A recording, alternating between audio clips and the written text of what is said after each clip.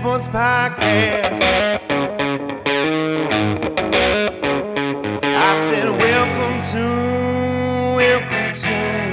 the Dirty Sports Podcast with Andy Ruther and Joe Prano. Welcome to the Dirty Sports Podcast. Welcome to the Dirty Sports Podcast. I am your host, Andy Ruther, coming to you live from the Smut Studio in Venice Beach, California, with my co-host today, filling in for Joe Prano, a great fill-in, back again, the one and only Sean Merriman. How you doing, man? I'm good, and I'll tell you what, Sean, you don't have to deal with Joe's love of Eli Manning today. You know, I always felt some static every time he was here. Like when he started talking about Eli, and I knew he was always waiting for me to finish whatever my answer was so he can jump back in with a silly Eli answer, and I can feel it. I don't have that feeling anymore today. That's good. You know what he said to me? It's funny. He said, I'm not going to be there. He's in New York doing a bunch of shows. He said, make sure you stick up for me in the Phillip Rivers Eli discussion.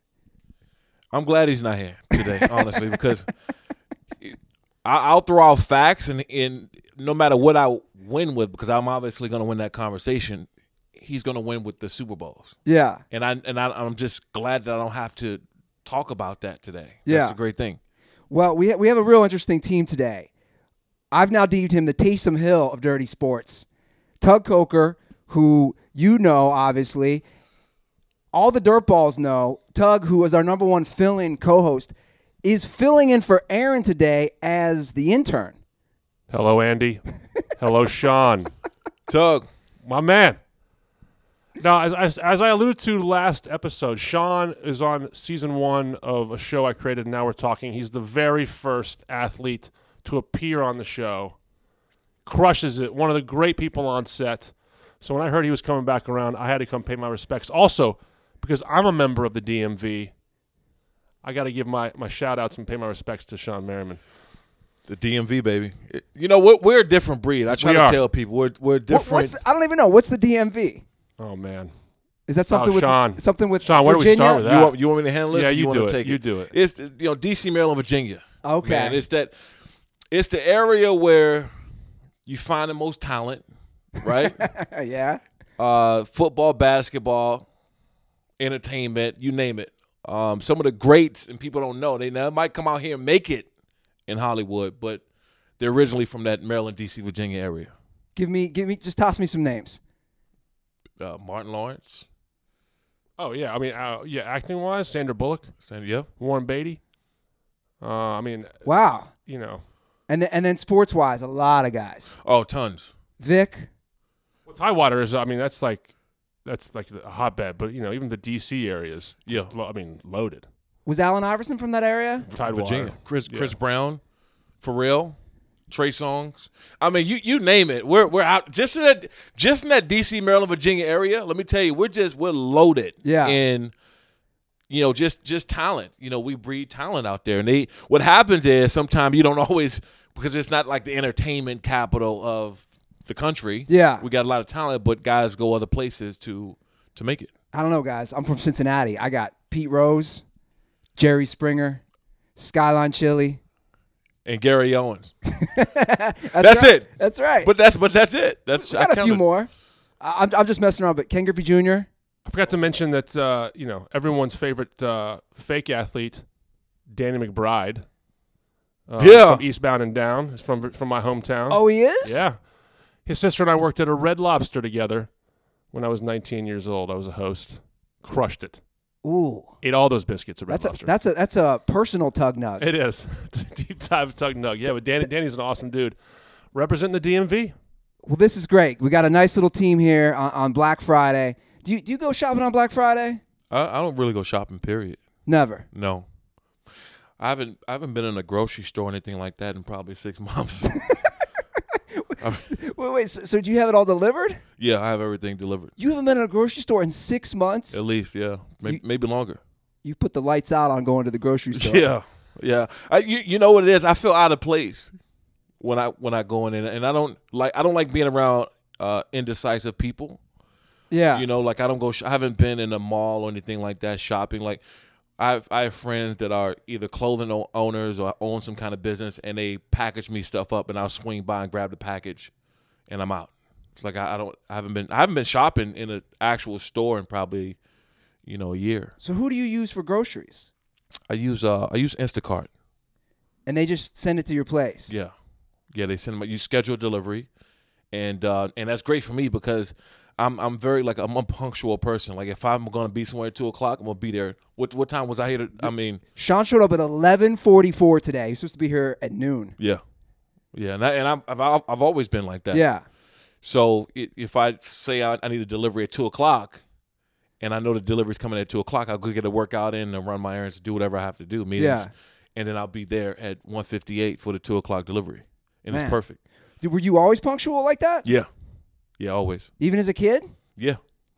Even That's a good trait to have. Yeah, it was a weird trait to have, right? Because kids normally kind of show up and never late to practice or doing that. Like I've always been on time. I got one question.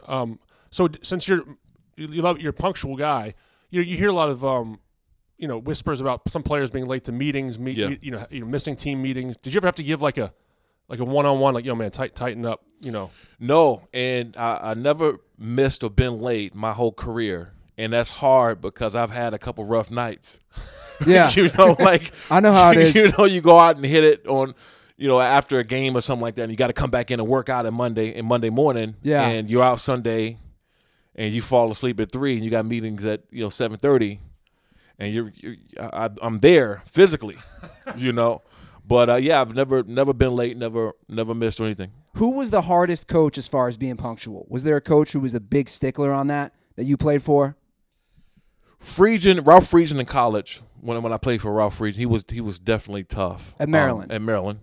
But also when I came into the NFL, Marty Schottenheimer, he was tough. Yeah, Marty was just tough on you in general. He was like that. He was going to give you that tough love, where he was emotional and passionate about it. And but then if you did the things you were supposed to do, he loved you. Yeah. Now I do have a quick interjection from YouTube. We have Joe Prano on the line, and he says 2 things. Don't forget to tell Sean that I'm actually the co-host that defends Phillip Rivers. So he's in support of Phillip Rivers.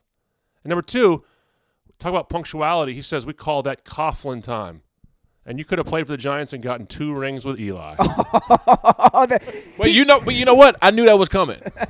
I didn't know he was going to reach out and add on his 2 YouTube cents. comments. Can we block him until I get off? Because I didn't come here for this today. And when I knew he wasn't, so when I was pulling up and you were telling me that Joe wasn't going to be in, I'm like, hell yeah, we're going to have a great show. Because I got nothing to have to do with Eli Manning today. Yeah. Unless he want to comment under the YouTube. He's trolling. He's just popping up. Although I will give Joe that. We both, and he has converted me for sure. We're both Phillip, without a doubt, Hall of Famer. And actually, that's an interesting question that I wanted to ask you, because I got in a discussion with one of our fans on Instagram DMs. If you look, and Tug can probably pull this up, I think right now, Sean, top 10 all-time passing yards, you have 4 current players. You have Phillip, Eli, Big Ben. Actually, there's more than 4. There'd be Brady. I think it's 6. You're right. It's 6. Brady, Breeze, and Matt Ryan is 10th. Are these numbers not like how you view it? I'll be curious, because I said if you're top 10 all-time in passing yards, and Matt Stafford should get there too, in my opinion, how can you not be a Hall of Famer? Well, because people will judge you if they like you or not. First of all, there's tons of guys that's not in the Hall of Fame because people don't like them. Yeah. Or they're not liked by the voters, or they're not liked by the people of power. Right? So that's one thing. But to say that a guy in the top 10 all-time passing don't deserve to get in there. Oh, well, he didn't have any rings. Really? How many top 10 passing leaders do you know right now that's currently in the Hall of Fame, right? That didn't deserve to be there. Every one of them. Every one of them. So when I start throwing the comparisons of Phillip Rivers out with the Dan Marino, Why can't I? Why, Dan Marino was extremely well liked. People love Dan Marino. People have something bad to say about Philip, and that's why those comparisons are so hard for people to understand. Yeah, and I think that's a great point because, in my opinion, when people come back with, oh, the numbers are inflated because they throw the ball more, I always respond with this. Guys like Phillip Rivers, guys like Matt Ryan, guys like Matthew Stafford. Now, those guys recently had injuries this year, but those guys have the longevity that not everybody's going to have. And I always say, if you can make it top 10 all-time in yards, how are you not a Hall of Famer? Because most people can't do it at that high level for such a longevity, right? That's what it all come down to. They coming out with right now they have the NFL top 100 linebackers, top 100 defensive player, and all this other stuff. And people hit me up on social media all the time. They tag me, and I don't really pay attention to all of it, but I do see it because I follow the NFL and I follow NFL Network and some of these other sources. People tag me on it all the time. Like, why aren't you in here? Well, I didn't really play long enough. So I had a major impact on NFL. My time there, yes, I was considered the most dominant or one of the most dominant players at the time that I was healthy. But to be mentioned in that category is about longevity, right? So, yeah, injuries suck. I wish I had a couple more healthy years. Yes, I would have loved to have a gold jacket. Yes, I would have loved to be considered one of the best all time when you're talking about the top 100 players. But the truth is, I didn't have the longevity. I got hurt, and my career wasn't as long as some of these guys. I didn't have a DeMarcus Ware kind of career. I didn't have a healthy Von Miller career. So when I see it, it's like, okay, I would love to be up there. Thank you guys for I appreciate it for considering me being one of the best at my time, but longevity is really the big thing in that, and the Phillip Rivers and Matt Ryan and Ben Roethlisberger, all these guys have it. Yeah. Do you ever look back with any sort of regret at your career, or because of the injuries, or do you ever wish, because you're obviously a very successful guy off the field, but do you ever say, like, man, I wish my body just could have held it together, or do you have any thoughts like that? Yeah, I used to beat myself up over it a lot, especially the first couple of years that I retired, and it really, really hit me one time where I went to when LT. And I went to the Hall of Fame when LT and LaDainian Tomlinson. Yeah, LaDainian Tomlinson and Ray Lewis, when they went to the Hall of Fame.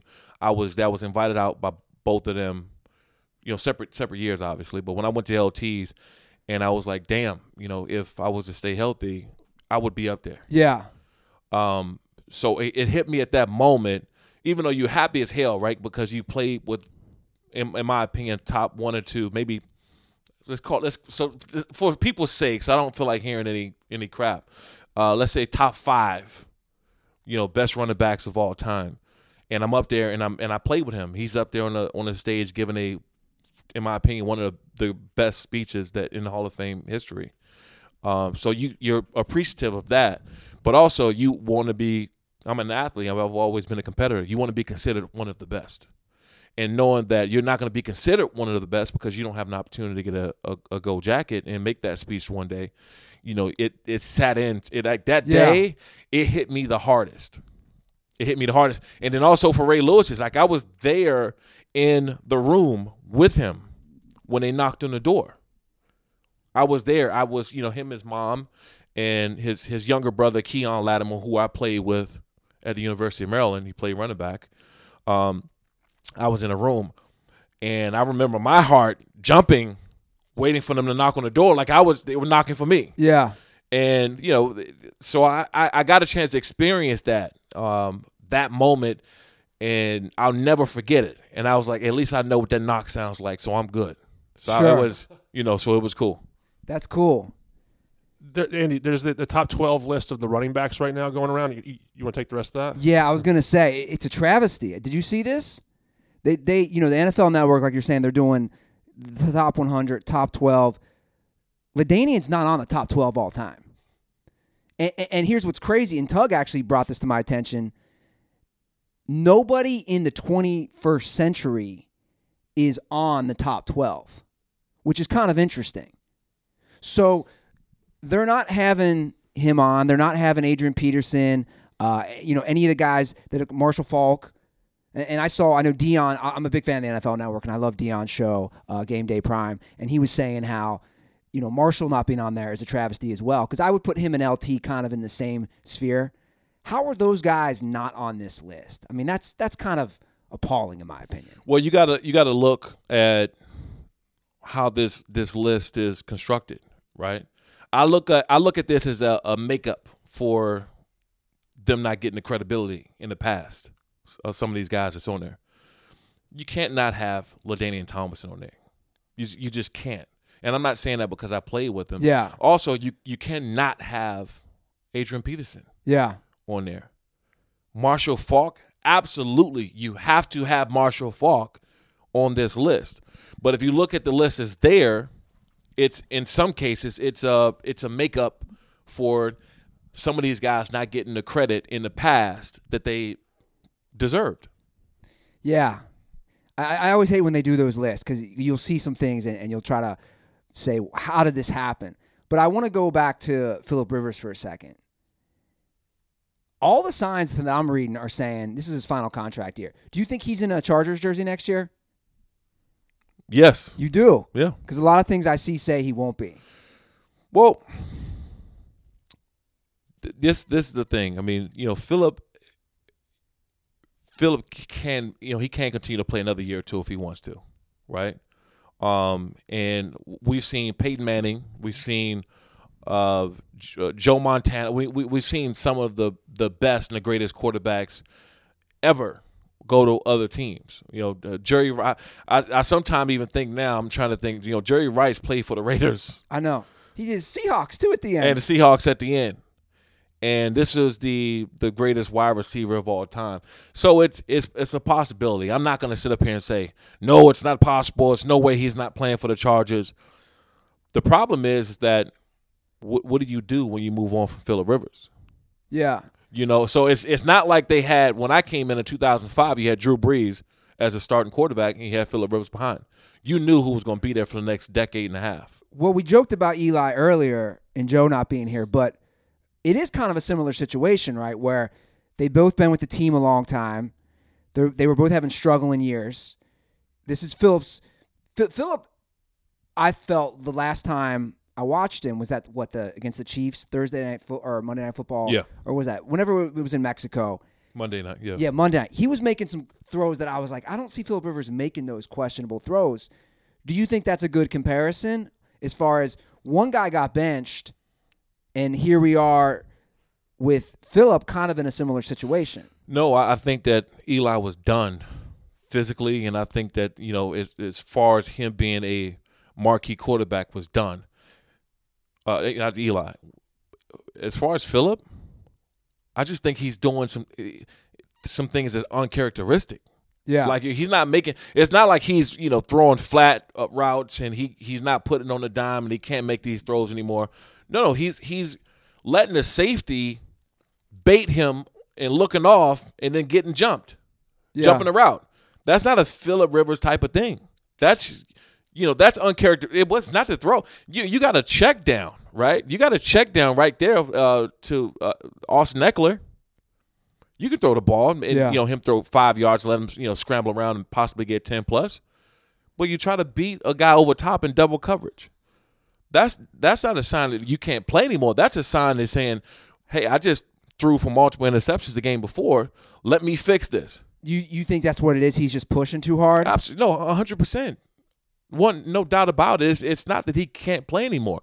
First of all, people are not talking about the injuries they had on the offensive line this year.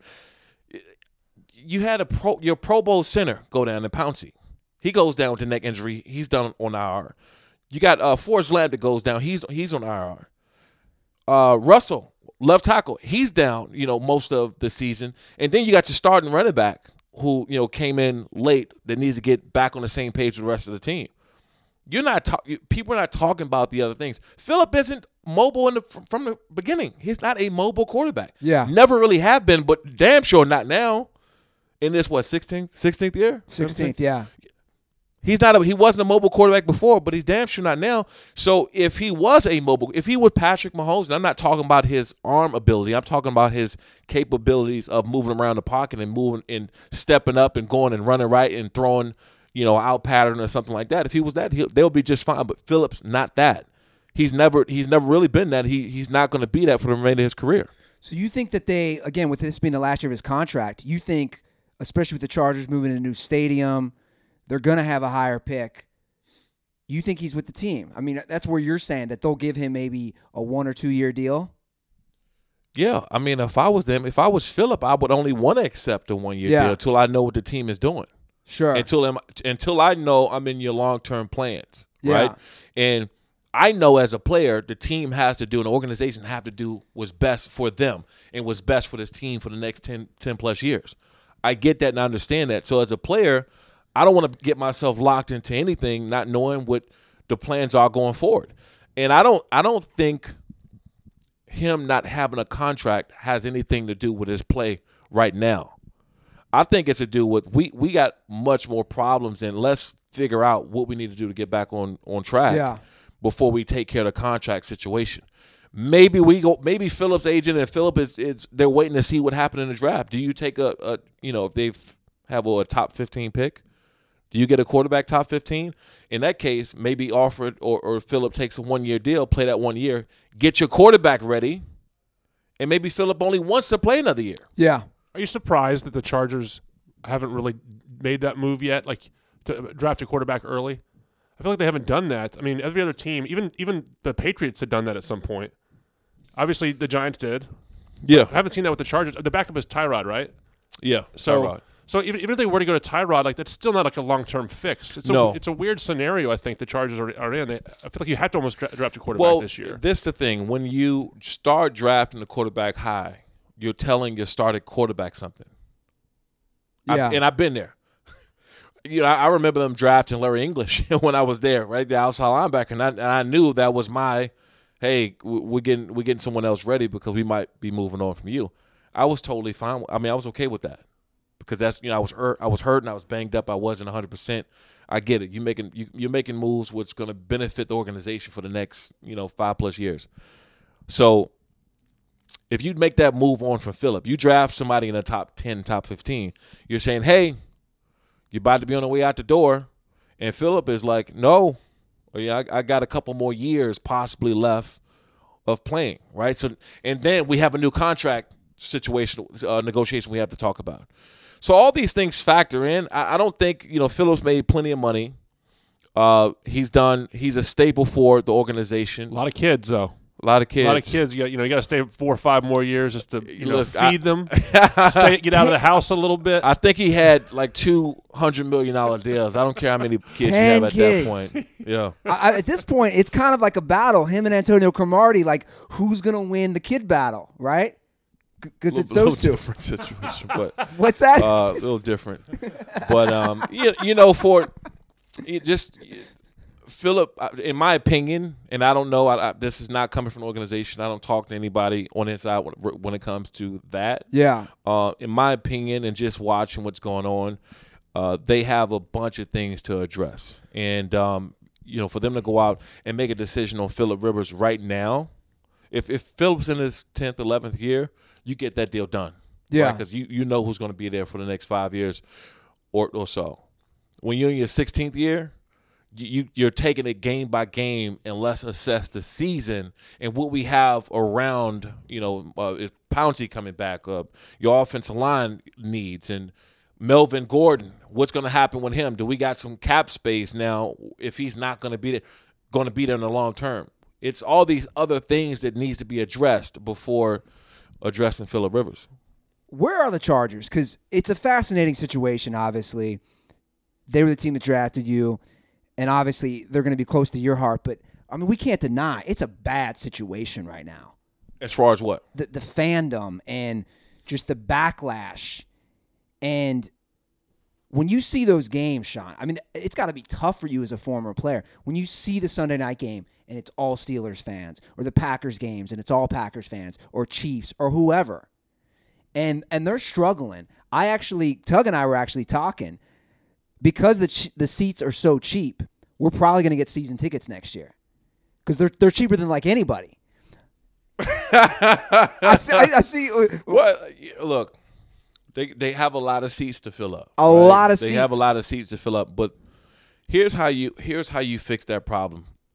When they first moved up, when they were 0-4, right? I mean, it was bad. People think it was bad. It was bad. I don't. They won't say that. Anybody else won't say that. But it was pretty bad. And I'm not talking about other fans showing up. I'm just talking about just the stadium. It was bad, right? Yeah. And you got a new head coach, and he's just there, and you got just a bunch of stuff going on, and people are pissed off in San Diego. And I mean, it was going bad when they went on that 9-game winning streak. Towards the end of that 9-game winning streak, they were on fire in the stadium, and the morale, everything felt different. Same thing when you're going on with this year, right? You lose 3 games, I think 3 or 4 games within 7 points. See, most people are only going to talk about the wins and losses, and that's fine. It's about wins and losses. But as a player, and if you're Anthony Lynn, after the season, you're looking at the game film, you're looking at the stats, you're looking at the numbers, and you're going to see all this negative talk, and you're like, man, we lost these games within 7 points. We get this first down. Yeah. We make this field goal. We get this turnover, and our whole season is different. We're not even we're look at the Cowboys, right? Look at we talking about Jason Garrett. Look at all that they're still winning the division because of they're in that division. Yeah. If Oakland wasn't playing as well as they're playing this year, and the Chiefs wasn't playing as well, if we're saying and we're in that same type of situation when you still have a shot, the conversation is different. But the fact is, it's about wins and losses, and it doesn't matter about that first down. It doesn't matter that a missed field goal here or there would have changed the course of the season. I guess for me, as somebody who's lived out in LA now 12 years, I've read a lot on not just the Chargers, but also the Rams. And we went to the Monday night game because we wanted to see Lamar Jackson live. And it's a struggle, man, in Southern California. With them not having football for 25 years, from everything I'm reading, it's saying it's going to take almost like a whole generation because none of these guys who are in their 20s or 30s, right, grew up with a team. Yeah. So I almost feel like it's a long-term plan, right, to get fans for both teams. I mean, you've lived out here now. Like, what do you think? This isn't going to change overnight. No, when you make moves like this and you own a organization or the NFL, everything they do is a long-term play. Everything. When you're talking about the helmet stuff and the concussions and all this other stuff, and what did the NFL do? They went out and started really promoting flag football and doing things and start tackling right when you're a kid to let these other parents know that this sport is safe if you tackle right. And those kids who are hearing this message are going to be growing up and playing high school football one day and college football and have a possibility of playing in the NFL. But the NFL is grabbing these kids right now and saying it's okay to play football. It's safe if you tackle correctly. So that's a 10 or 15 year play alone. When you move your organization from one city to the next, you're not going to be the hottest ticket in town, right? So that's, to them, it's a long-term play no matter what situation you're in right now. It's going to be hard to win over you're not going to win the San Diego fans back, right? They're pissed off. You're not going to do that. But what you can do over time is let these 9 and 10, 11-year-olds who are trying to figure out who their favorite team is, who their favorite player is, to grow up and be a Chargers fan. So, you take what it is. You take your bumps and bruises now, right? You take your bumps and bruises right now, and you say, you know what? We'll take whatever the media and everybody else says about us, and come talk to us in 5 or 6 years. Yeah. And let's see if this is. You don't build a 3 or 4 or 5 billion. Well, I don't know how much they overspent in that stadium. They're saying it's up to $6 billion. You don't put a $6 billion anything there.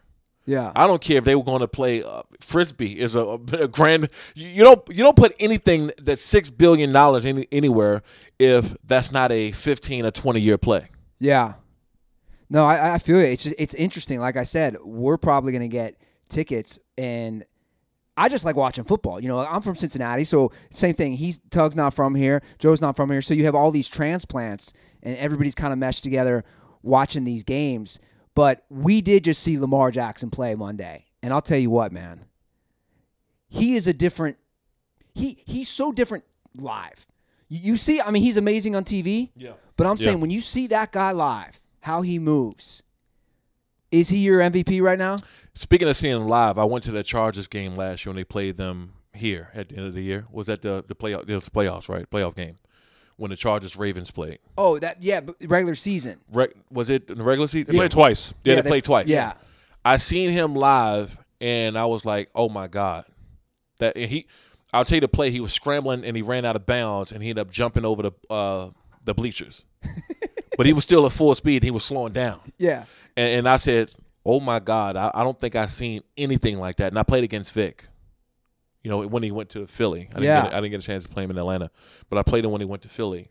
And Vic was still blazing fast. But I haven't seen anybody move like that with that, like, you know, people say cat-like quickness, but it's more like a horse with cat, because he's still a bigger guy. People underestimate his size. He's solid. And the way he moves around and the way he can change direction and stop on the dime and go at a high speed again we've never seen anything like that. And yes, 100% right now, even if he has, four games left? Yeah. If these next 2 or 3 out of the 4 games are just good, not great, he should still be leading anyway, because no one can catch him on what he's done over the course of a 10 games already. Now, a lot of people, including myself, are kind of putting let's see how it plays out with the passing in the playoffs. Because your Chargers, when they played in Baltimore last year in the playoffs, completely shut him out because they forced him to throw He was the a ball. different player, honestly. And so you think it's changed? It's definitely changed. He's more of a weapon because of the offense that they put together for him. The Chargers didn't have to see that last year.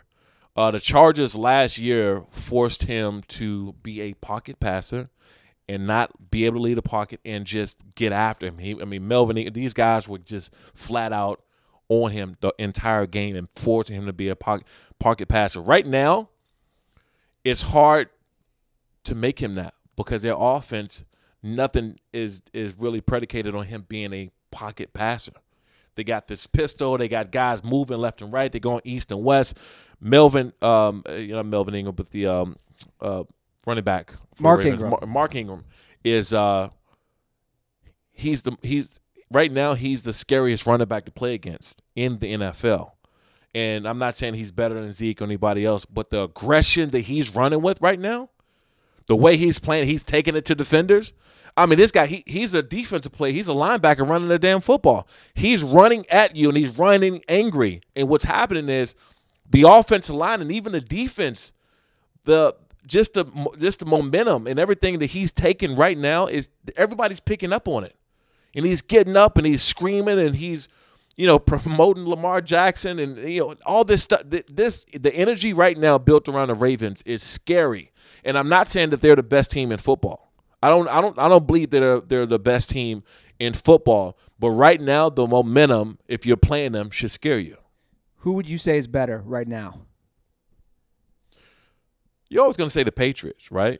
I mean, even though they killed the Patriots? Yeah, I mean, let me just give you a little lesson. let me give you a little lesson on Bill Belichick, right?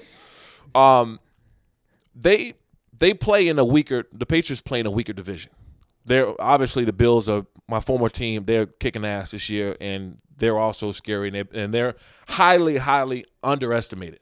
Highly underestimated by all the media, by all the people. I mean, if they played anywhere else other than Buffalo and they got more shine, people would know just how good this team really is. But, it's Buffalo and the media.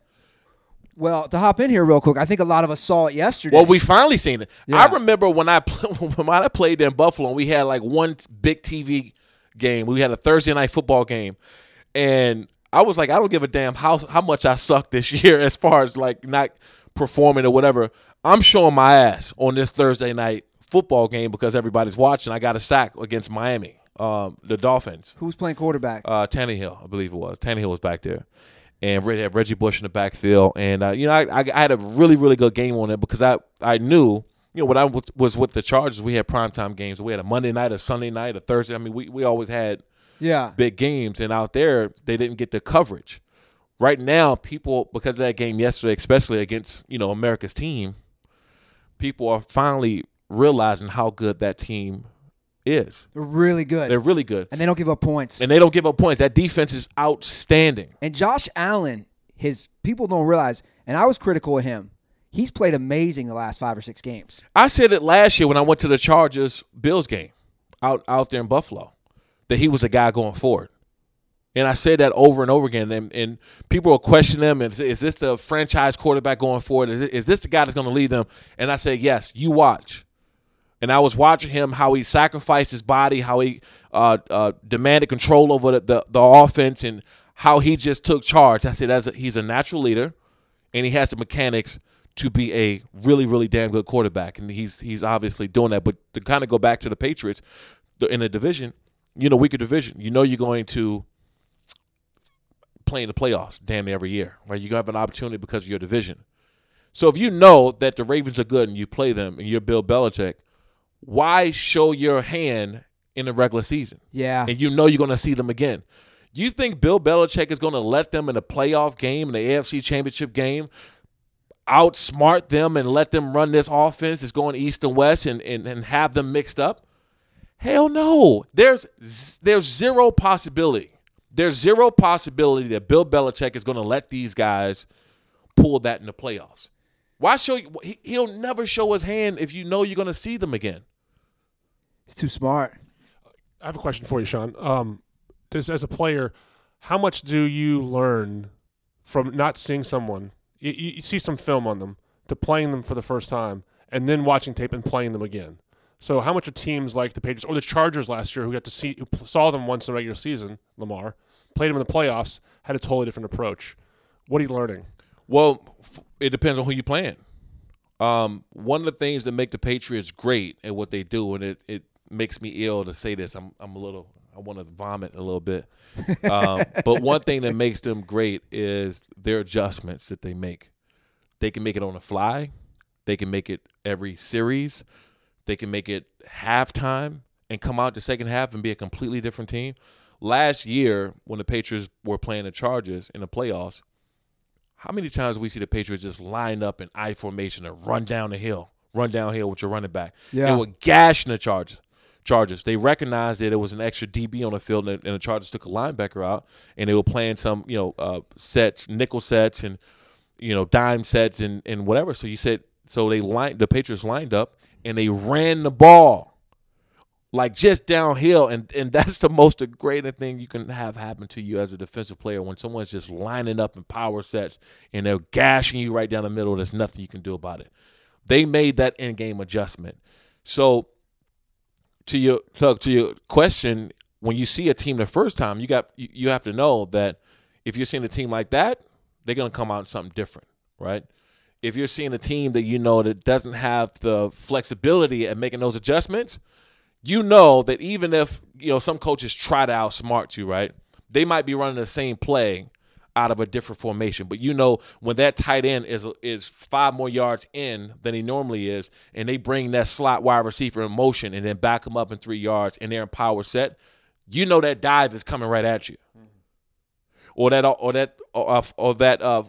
offensive guard on the opposite side is sitting back light on his hands and they're in I formation. That they're going to take a shot down the field, right? They're coming and it's some kind of pass. So you're watching all these things and that these offenses do it, but the Patriots might come out and run formations that you've never seen.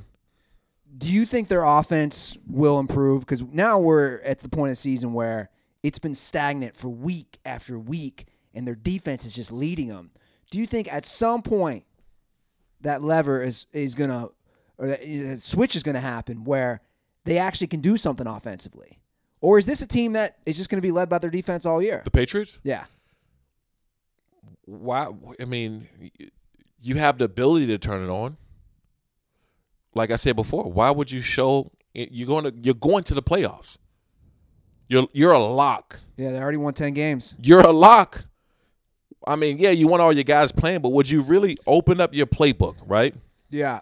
So I guess this is really, and I'm not like, I always respect what they do, and my appreciation for Belichick and Brady and that whole system I've always had. But what you're saying is pretty interesting, Sean. You're basically saying they look at such the big picture versus the other teams might not do it like them. They're seeing it's just the Super Bowl, right? Where other teams might be showing or playing their hand during the regular season, where Bill and his staff are going to say no.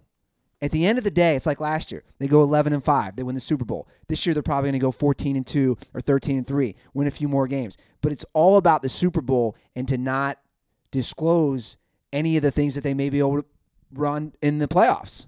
That's the only reason why you play the game. And even before the Super Bowl, you get to the playoffs, right? Because you got to win those games in the playoffs, and then you're going to get a first-round bye, as they've been for so many years, have the first-round bye, where you let these other teams expose what they do in the playoffs. So now you game plan the hell out of them. And, if they're running this coverage, okay, we're running that, right? They like to bring this man when they show a linebacker up in the gap. So you're sitting back. You already have it set for you because you know what you got on the table, right?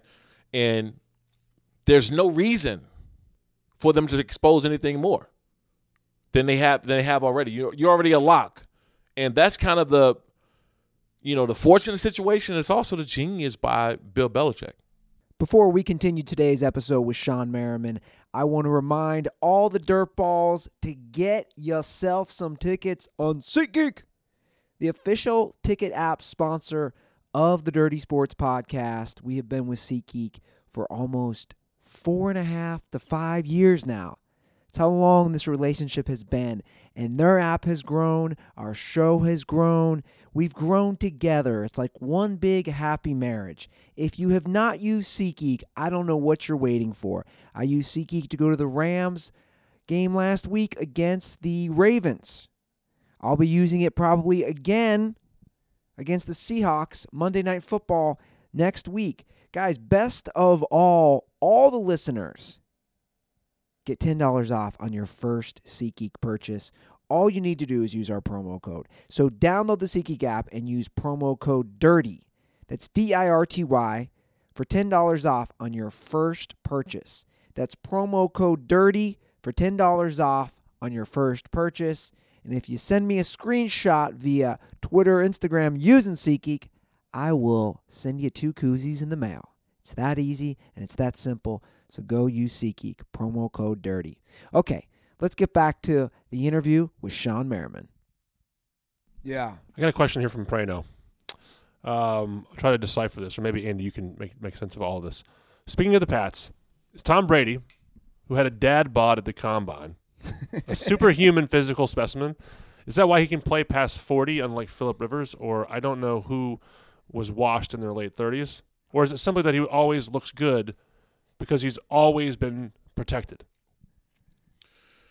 No, it's a combination of that. We just talked about Phillip not throwing the for sure things that he had. One thing about Tom Brady, he doesn't do a lot of uncharacteristic things. They got a system over there. Here, okay, here, check down. Here, I'm not gonna. I'll take this sack or do whatever, but I'm not gonna force this ball in there. I'll throw it out of bounds. It's a system over there that they have that's worked well for them for a very long time. And, the whole goal anyway for them is to get the ball out of his hands no matter what. And if he has to take a sack, then he has to take a sack. Phillip, we're talking about 2 different type of players as well, too, right? I mean, Phillip he has a linebacker mentality throwing the football. Phillip wants to compete. Tom he's put into a system with Bill Belichick that they created that this not open, this option, okay, here. This not here, okay, here.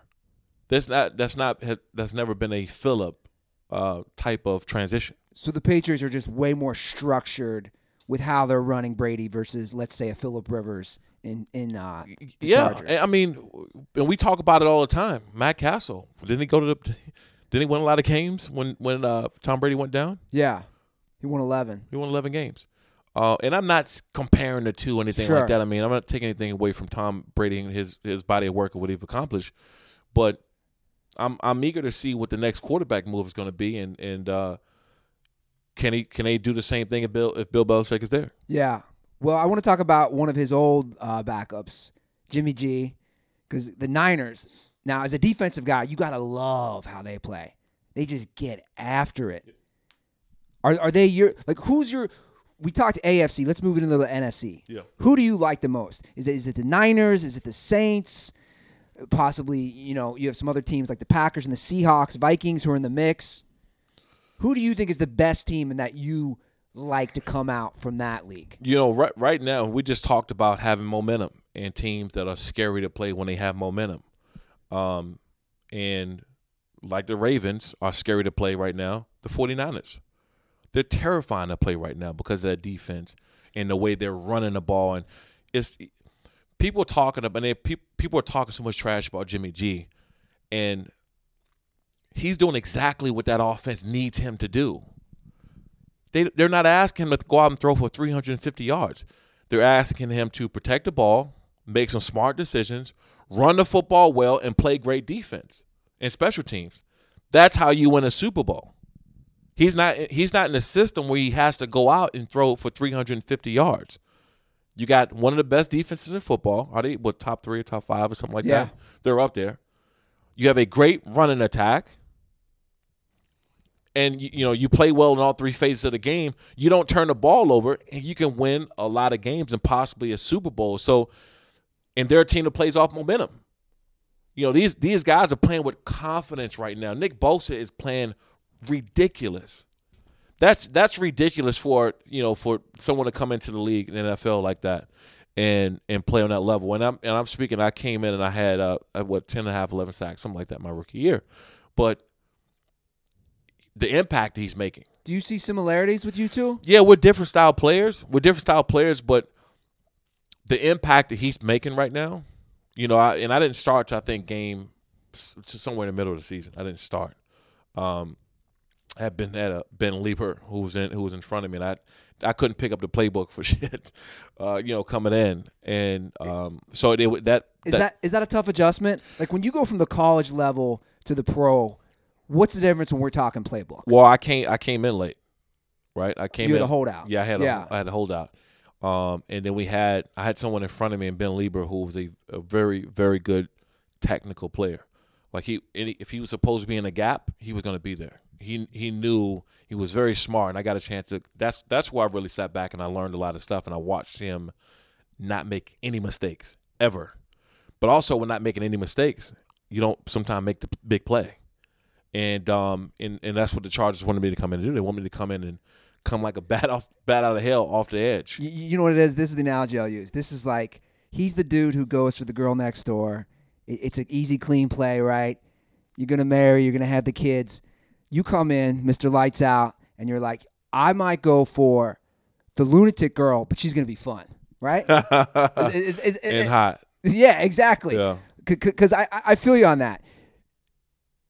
When I watch Bosa, man, and that Vine, like, I get excited. And obviously, we live in an offensive, everybody cares about offense, Sean, but when I watch those Niners, man, like, I genuinely want to see the quarterback just get destroyed or a big hit that causes a fumble. Like, that to me, they're just an exciting team to watch.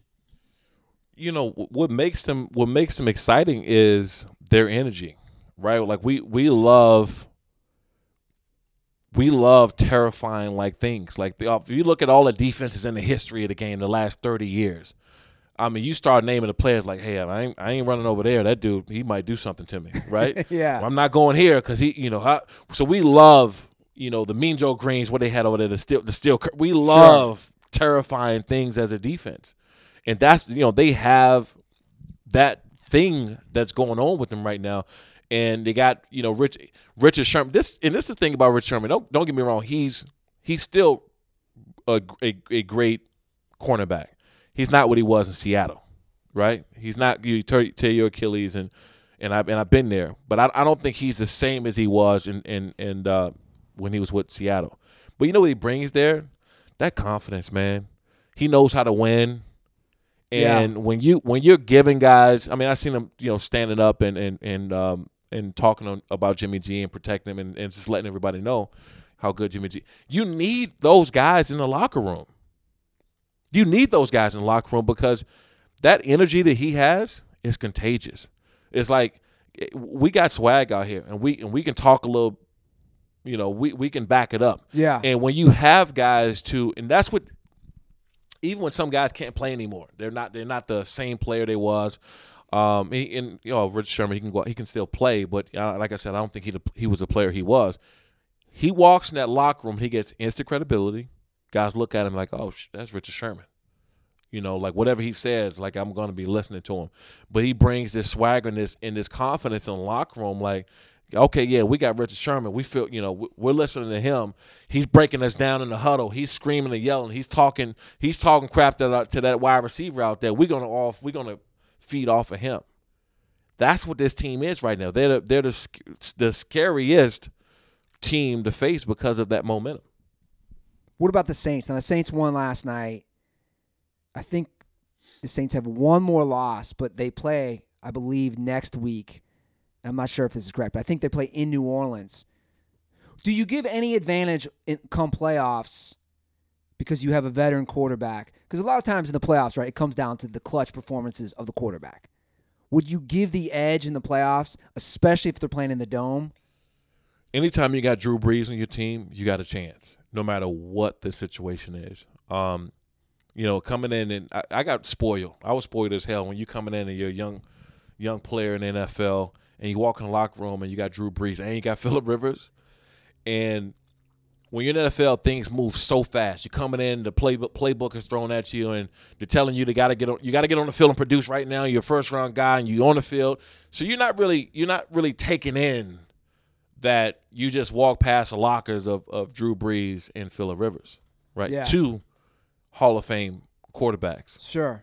And you're not taking in the fact of what they mean in that locker room just yet. When you get older, you start to realize, and obviously you go to the Bills, and nothing against Fitzpatrick. I think Fitzy is a good quarterback, and he's going to be a solid quarterback for years to come, and he has been, but he's no Drew Brees and Phillip Rivers. So you start to see the difference in being around other players. It's like, holy, this is a different ball game. It was interesting watching the game last night, and I believe, because it was Dungy and Rodney Harrison were calling the game, and Rodney said he knew Brees was good, but he didn't foresee this. What about you as a guy who came in? If you would have asked yourself when you came into the league, Drew Brees is going to be an all-time record holder, would you have thought that's true? Yes. You thought he was that good? Yeah. But I didn't after the injury. Okay. When he had the injury, and I worked out with him that offseason. We were working out in San Diego with Todd Durkin. So I seen this process, when he first injured it to the point where he was rehabbing to get back on the field again. And even watch him in the rehab, I was like, no way in hell. There's no way, he's going to get back to even what he was. Not even what he is now. I'm just talking about what he was before. There's no way. And to see what he's doing now, I think that some kind of book or movie needs to be done on Drew Brees. And I'm not joking about that. I was on the sidelines when it happened. I wasn't too far from him, and I heard the screams, like the pain. And he was walking over, and his shoulder was still up, kind of locked out the socket because he dislocated it. It was one of the worst things I've ever seen. Not just out of a quarterback. I'm talking about period, ever. It was equivalent of Joe Theismann back in the day, right, when he broke his leg. It had that kind of feel to it of right when it happened. And I just never thought that he would get back to where he was. Now, he went into a very fortunate situation, too, with Sean Payton, one of the best offensive minds in the history of the game. Yeah.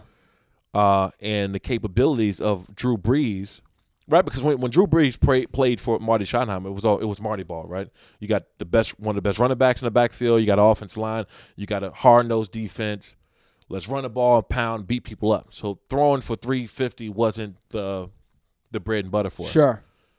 You go to Sean Payton now, and with that mindset that he has and his capabilities, along with the leadership and the focusness and what Drew Brees can bring, that's what we've been seeing over the last 10+ years.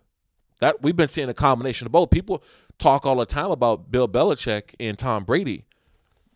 Sean Payton and Drew Brees is right up there. Yeah, that's a good point. I think you're right.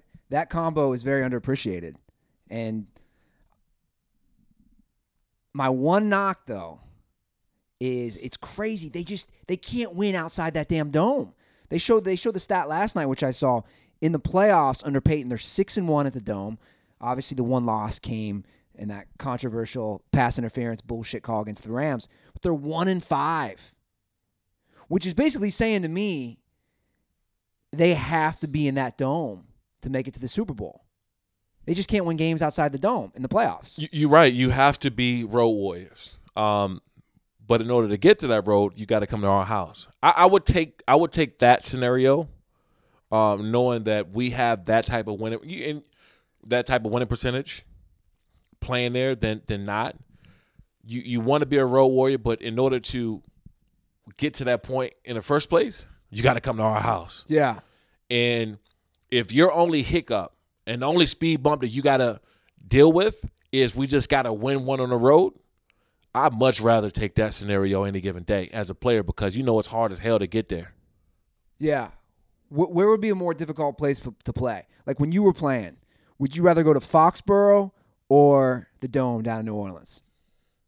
I'd rather go to the Dome.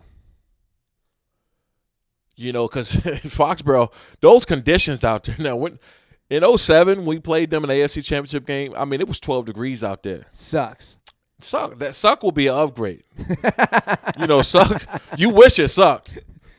That was some bullshit. That was yeah. It wasn't, and the wind chill factor was like below zero. I'll never forget that it was so cold out there on the sidelines. You got those big heaters, and we're all fighting and trying to stand in front of the heaters. And Nate Kading, our kicker. Was he's on the sideline most of the time waiting to kick the ball. So he was over there like hogging the heat vent. The littlest guy too. Yeah.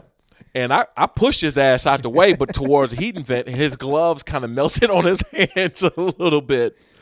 It was a fight over the heater because it was so damn cold out there. And those conditions to play in is tough, and it's right up their alley.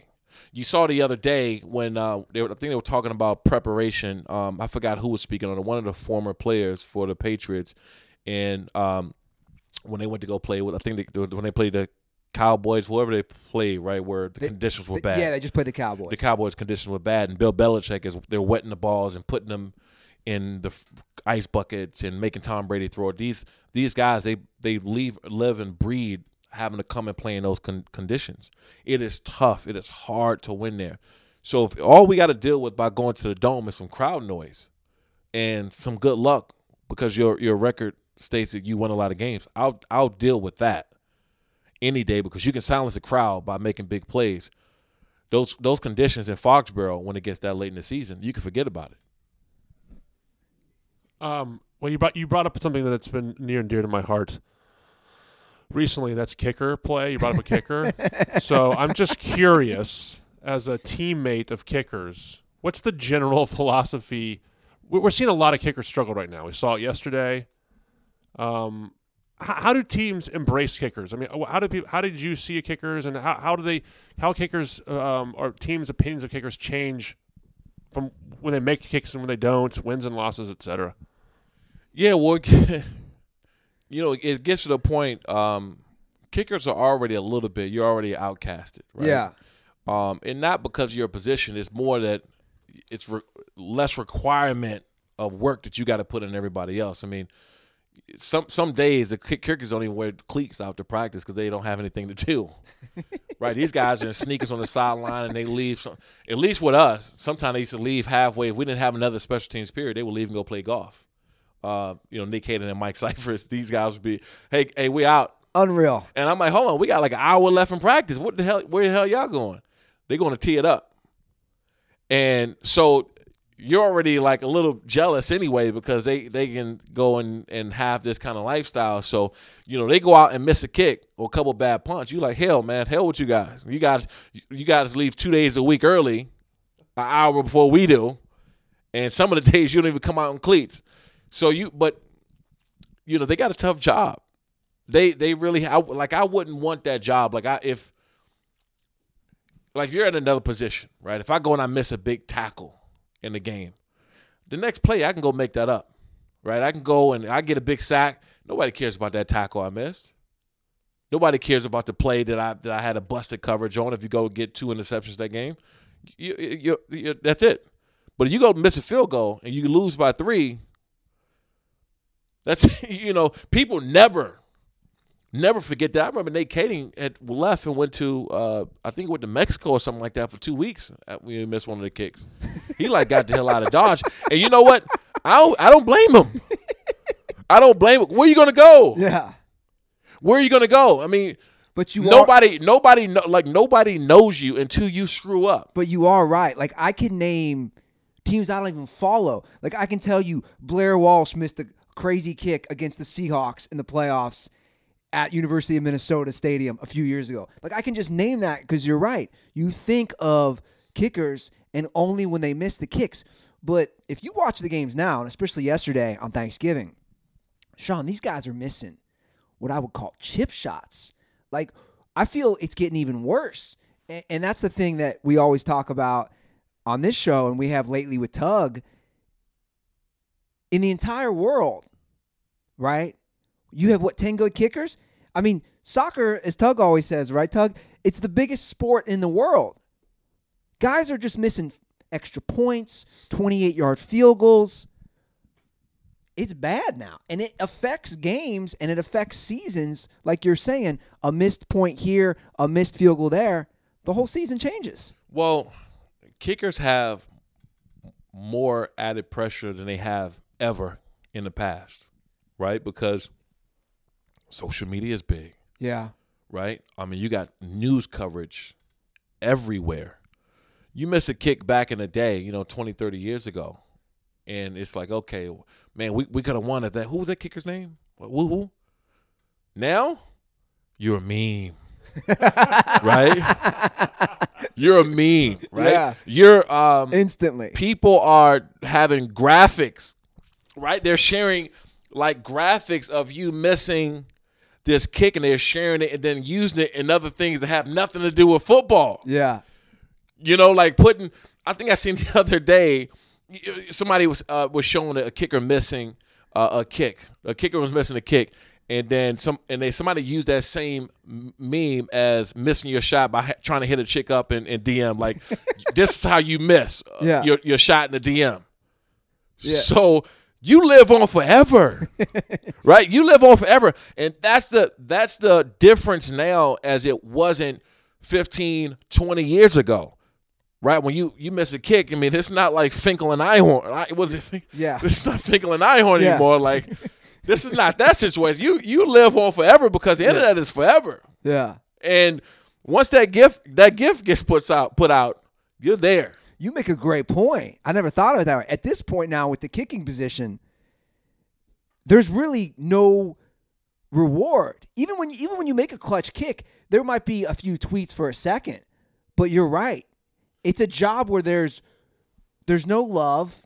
There's only shame when you fuck up. I played with a long snapper in San Diego by the name of David Benn. David Benn played for almost 2 decades. As a long snapper. That's a good gig. I mean, it was a great gig. And Dave Benn was great, a great long snapper. The only time you ever heard Dave Benn, what you did, people looking at me right now, Dave Benn, who? You don't know who he is. He was a great long snapper. And the only time you've ever heard of him is when he had a bad snap. So therefore, you never heard of him. But he was a great snapper. He was a great long snapper. And, it's the same thing with kickers, right? So you say you don't remember the kickers or you do now because of the big ones that they miss. You can watch some games now, and there's some kickers that still playing like 15-plus years. And you're like, who? That dude been in the league 17? Who's he? What's his name? You don't even know who the hell his name is because he's been so consistent for so long that you don't even know. I was watching somebody, I think it wasn't this season, but last season. They just retired not too long ago. And I'm like, damn, he played for 17 years? And I played against him at least 6 times. But you don't know who he is because he's been so consistent. At that position, there's no pats on the back. There's only kicks in the ass. And that's really what the position came down to. Yeah. I don't know if there's an automatic kicker in the league right now outside of Lutz versus the Saints who buried a bunch last night. Ravens, maybe. But Tucker, but I think he struggled a little bit. But also the Patriots have had 3 kickers this year. Yeah. So there's no lock city right now. Maybe someone out there will think of something good. But I really do think it comes down to the pressure that's on kickers now. And back in the game is getting bigger, and social media and everything around it is getting bigger. The gambling, this is, you miss somebody's spread now, and somebody lose their house, or they're losing cars, or they can't pay rent this month because they betting on you, and you go out. And I'm not saying you as a kicker, you're thinking that. You're not thinking that at all. Sure. But the backlash, I see some of these people going crazy on social media, right? And I'm thinking like, damn, that dude must have lost his car or something. Like there's no way that you're that into or that pissed off because, the guy didn't catch that touchdown pass. Yeah. I said, that dude he had to lose his car. Or he can't pay rent this month because he bet on the game. Yeah, when you're losing your mind over Harrison Butker missing a kick. No, you're right, though. I never thought of it from the social media perspective. But it's also a gig, like you said, if you can hit and you are consistent. It's not a bad thing, man, to be a kicker, right? Because you're just going to sit through years of making money, and you're not going to be getting injured. Because we said before the show, you were saying, like, for your son, the ultimate gig is a backup quarterback. Yeah. Right? Yeah. Because you can just take those checks, make millions, and you just hold a clipboard, right? Yeah. And I played with guys before who've been in that situation. And, yeah, obviously I want my son to be a star and all this other stuff. But, I played with some guys that were damn good paid backup quarterback. Billy Volek. Yeah. Billy Volek, it's funny, Billy Volek didn't play the whole entire season. And he came in and won a big game against Indianapolis Colts for us when Phillip went down. And he went back to the bench, and I don't think he played much after that. And I know for sure he made over $5 million that year. And I can't even count on 2 hands the snaps that he took. What are those guys doing in practice? When you're the backup, obviously you're not getting that many snaps. Are you just sitting on the sideline even in practice? Well, no, they're playing against the starting defense because they're running scout. They're running scout, or if they're trying to get some reps or something like that, they're running against the second team. You're still practicing. It's not, these guys aren't sitting around just. They're not kickers. They're not going to play 18 holes. They're not going to catch a quick 9, see if they can get 9 holes in.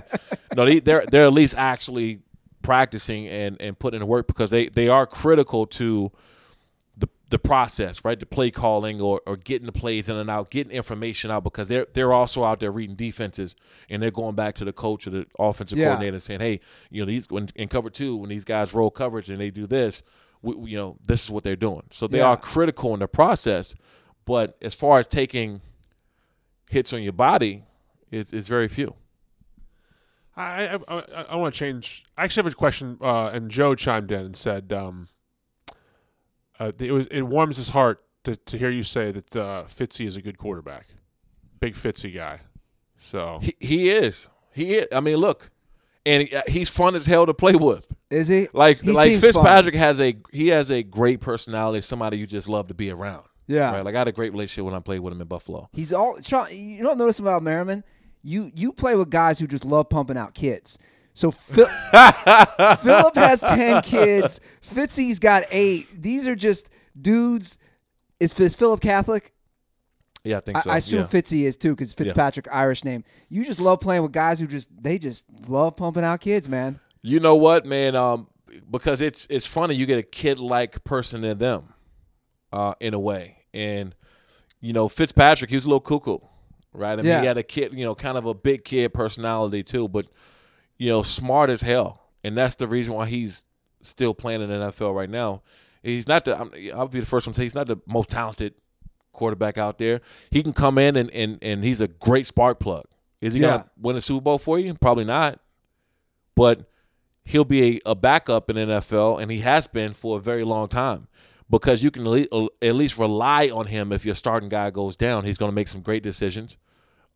He's going to play hard. He had, I think, a couple games ago when I don't know if you saw the play, but he was running for the first down, and he, turned it on, and he lowered his shoulder. Against I'm the Colts. Against the Colts. I'm like, damn, I see you, Fitzy. I see you, man. That was, so he'll go out there and play his heart out, lay it on the line, and, he was great to play with.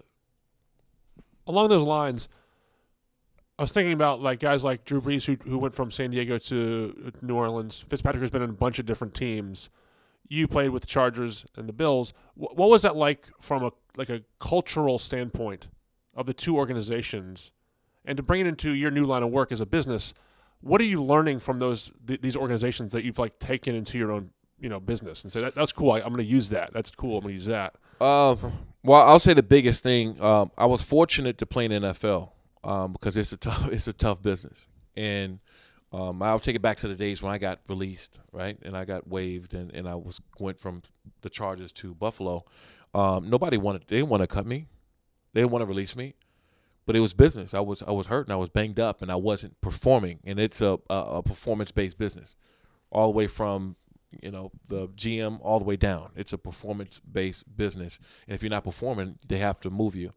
So once you understand that, it gives you a greater, kind of outlook on business alone in general, and how important it is to produce and be productive every single day.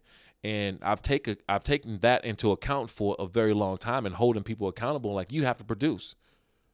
If you don't produce, you're gone. And not because I don't like you. It's just you have to produce.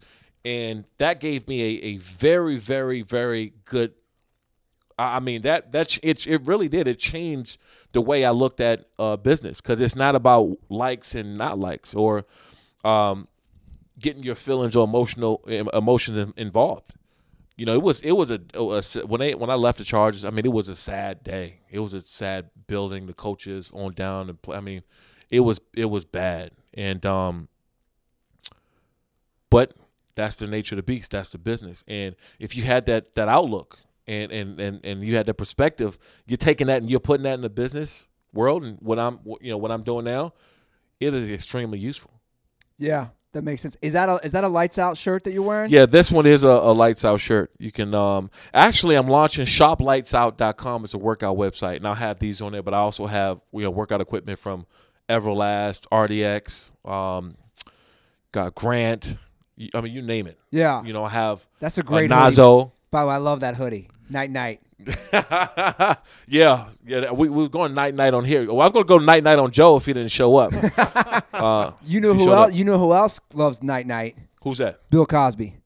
I'm gonna let you have that one. Yeah, man. But shoplightsout.com is gonna be a workout website. I got resistant bands, and we have some of the greatest companies in the world that are on this site. It's a resale website, and it's 40% off anywhere you'll find on the internet. So if I go on there, what type of stuff can I get? Anything from weight racks for squats, bench racks. Real man's workout. You got resistant bands, ropes, boxing gloves, headgear, punching. You name it, it's on there.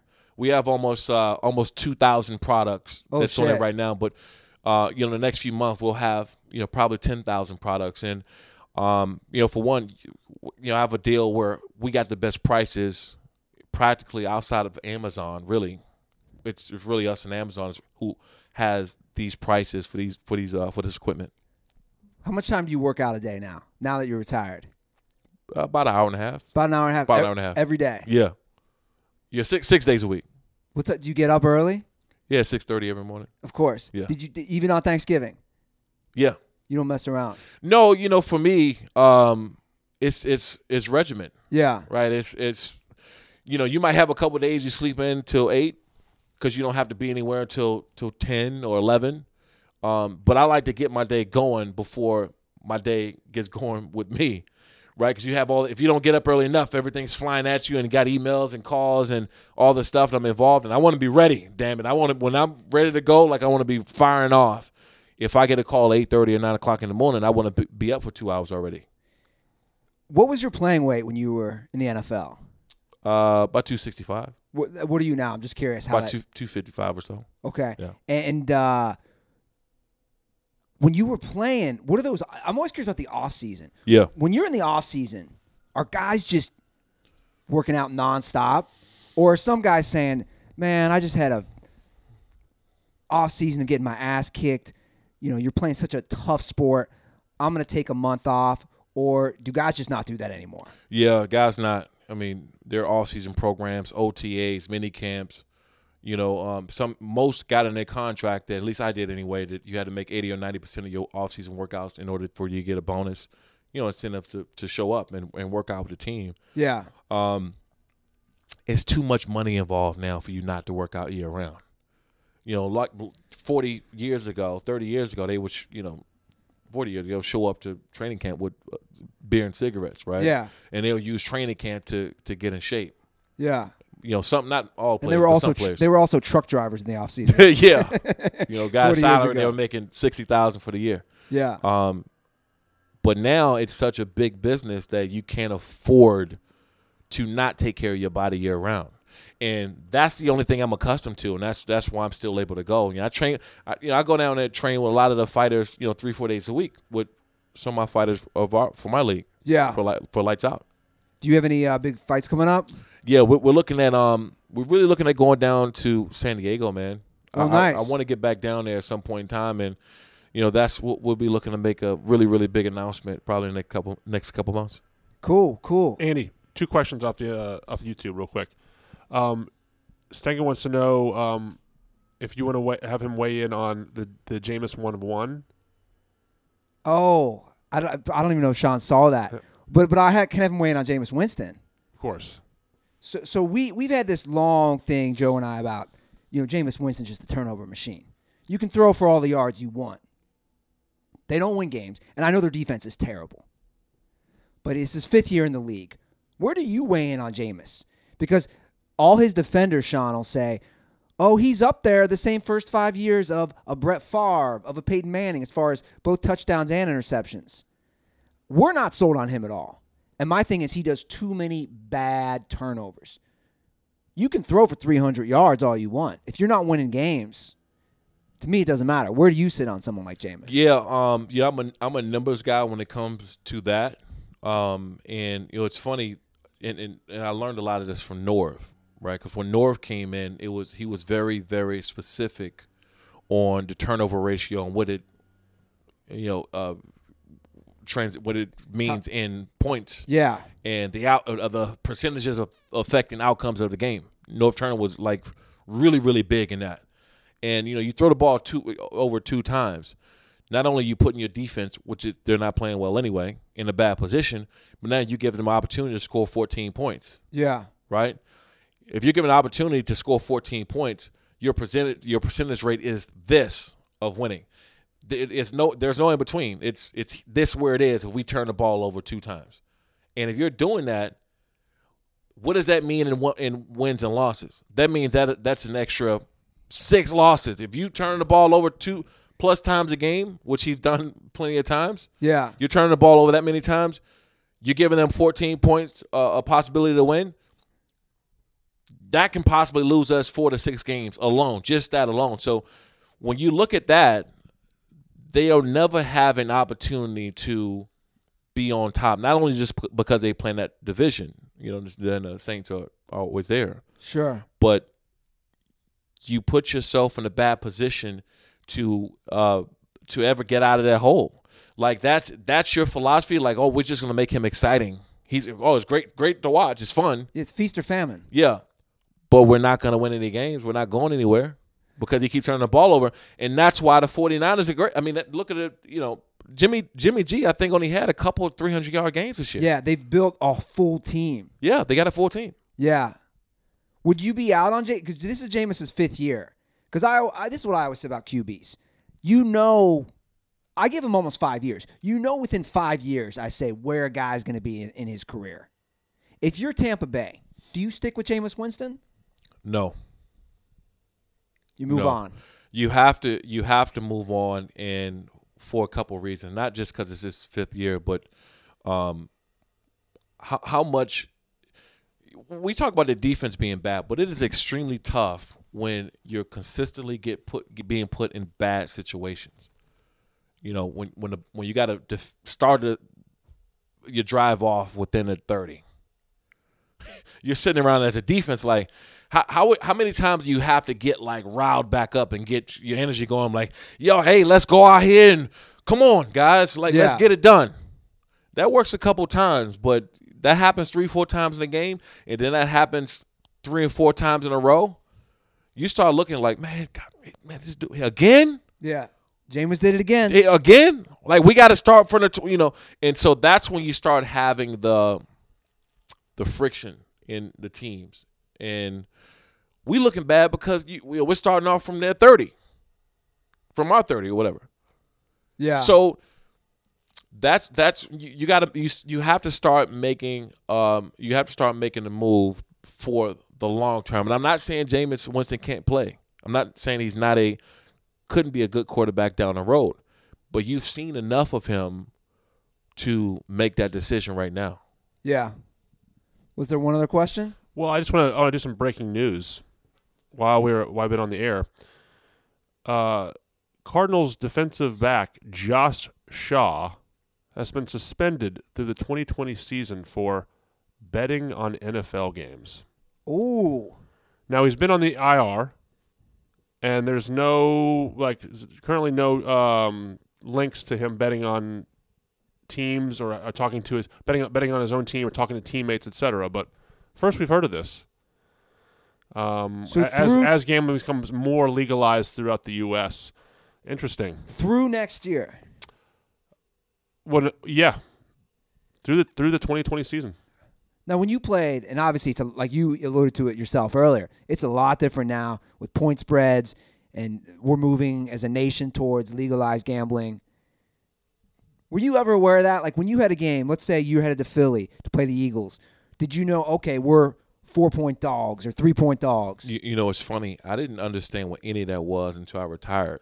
Yeah. I didn't even know. Like somebody will come and even someone who I knew, not necessarily a friend, but like an acquaintance, right? Who you got in Philly? They're like, +7. What does that mean? They're gonna win or lose? Like I didn't. Yeah. I didn't engage in those conversations really. So for me, it was I wasn't around it. Yeah. You hear people talking and you know that people are gambling on the games, but you're never around those people enough to, because out of respect, right? If you're friends with somebody or you're close to somebody or whatever, they're not asking you to spread and bet and all that stuff. Yeah. They're not, because they know that ultimately that can probably get you in trouble. Do you think, I guess, this will be addressed in the new NFL players, agreement. Real quick before we go, they're talking about adding another game, and that the NFLPA is moving closer to agreeing. 17 games. What do you think about that? I think it's great if they kill one of the preseason games at least one. That's what I'm reading. Yeah. So you like it. So it'd be 2 great. preseason games, 17 regular season games. Yeah. So first of all, if the players are compensated, right? If they're compensated for the extra game and it's not like prorated over a certain period of time, if they're paid for that extra game, if I'm a player, I'm jumping for joy. Yeah. I'm happy as hell because it gives you another game of income. Because as a player you play in the preseason game, you don't make much, a couple grand in the preseason. Whether you play one play or you play 25 plays, it doesn't matter. You only make a couple grand. Interesting. Nothing changes with concession. Nothing changes with TV. Nothing changes anywhere else. The only thing that changes is what you're paid as a player. So that's a big plus for the players. It's a great. I mean, the NFL, it's great for them. Yeah. Obviously, but for the players, they got to be happy about this. It's a good point because it feels like, you are a superstar in the league. The guys who are just trying to survive, they want that guaranteed money they get because there's no guarantee next year. They might not play another season, so they might as well get as many games as possible in that 1 year. Makes sense to me. Yeah, no, it makes sense. And then one other thing, I know they're talking about, changing the rules on marijuana, and obviously it's legalized everywhere now. And we hear a lot of former players talking about it. When you were playing, first of all, how often are you drug tested for a substance like that? Like marijuana? Yeah. Once or twice a year. I don't remember. Once or twice a year. Once or twice a year. How many guys, because I'm a huge advocate of marijuana, and I'm like big anti-pills and stuff. What percentage of guys when you're playing are consuming it or smoking it, whatever it is, any sort of cannabis to deal with the pain and deal with all the, because you hear all the stories now about guys who were using it all the time. Were a lot of guys using it, I assume, right? Yeah, for sure. I don't know if you want to put a percentage on that. I can't say half. Sure. But, you got to assume that it was a lot of guys. Yeah. And I honestly, I didn't think the NFL cared about it too much either, or else you'll have it random all the time. And I'm glad the health benefits are coming out now. Yeah. I'm glad that they look at this as something that can help guys, because I've seen some guys fall into the whole pill thing, and pain meds and having surgeries and never being able to get off of it, and really damaging their careers and damaging their lives because they couldn't get off of it. So that part of it was unfortunate. So if there's a lesser way, a better way for guys to, whether it's CBD, whether it's cannabis or whatever, I'm just glad that the health benefits of it is coming out, and it's not guys just trying to walk around using drugs for their own recreational use. Guys really need it. Yeah. And it's better a way of, and it's a better alternative. And I needed it, just so everybody knows, I needed it last night. I had to get through The Irishman. It's a 3.5-hour movie. I watched it. It's Loved good. it. One of my favorite movies of all time now. All time. Of all time. Would you watch it in one sitting? I did. Amazing. It was what, three and a half Yeah. hours? 3.5 hours. See, unlike Sean, I needed the help of a nice, freshly rolled joint to get me through it. I knew I didn't want to go to the pills. I had to go and get my help through the week. Now, you're saying all time. Yeah. And because of the amount of people that they had in one movie. It's an all-star cast. It's an all-star cast. And I think, it couldn't have been shorter than 3.5 hours. You know what? I'm going to actually – I thought a lot. I couldn't do it all at once. I started Wednesday night. I banged out 2.5 hours. I watched the final hour last night after the Saints-Falcons game. I will say it is up there. And I agree with Sean. Obviously, you're an actor, Tug. You come from that side, the acting, the writing, directing. I think it did have to be that long. It's pretty amazing. Well, I'm interested to see it, but what else is on the best list for you off the top of the head? Well, I love those style movies too. Like Departed to me was a great movie. Yeah. I think the only person they was missing in this cast was Jack Nicholson. Yeah. And then you have to make it 5 hours, maybe a 2-part. I don't know, but those type of movies and get honestly, it's funny getting a chance to work with, and I've probably done maybe 4 or 5 movies in my life, and some of them are very small roles and some of them are bigger. Nothing, like Tug got over here, but I've come. Give me the best Listen, role. I've worked with you. I know the talent. What? No, what's okay? Yeah, I appreciate that, but just what it takes to put in it, right? So you start to see things differently, Sure, and how long those set days are, and those 12 or those 13-hour days, and the call times at 6:30 in the morning. And the same scenes you got to shoot at a different camera angle and bring the same intent. So I'm watching this movie, and you see all these legends of actors in it, and they're on one set. And obviously they're older, so they can't do some of the stuff. And like the scene that Robert De Niro had, you can tell he was 70, right? I mean, you can tell that he was like kicking a guy, but some of the cinema when they were really up close, right, in the dialogue that they had back and forth, I'm looking at it like people don't know this shit's amazing. Yeah. You know what I mean? Like you get up, the camera's there, and you're like, man, hold on, something is going on here. This is amazing. I'm listening to the dialogue back in the conversation, and you have a newfound appreciation for it. No, I agree. I think it was well done. I got to know now. What's the most ridiculous role you've done? Give me something, and give me something all the dirtballs can watch. What's something they could find, do a little deep Sean Merriman dive? Give me a role you played where you're like, what the hell did I just do? Something that never came out. Okay. Myself and Terry Crews. Okay.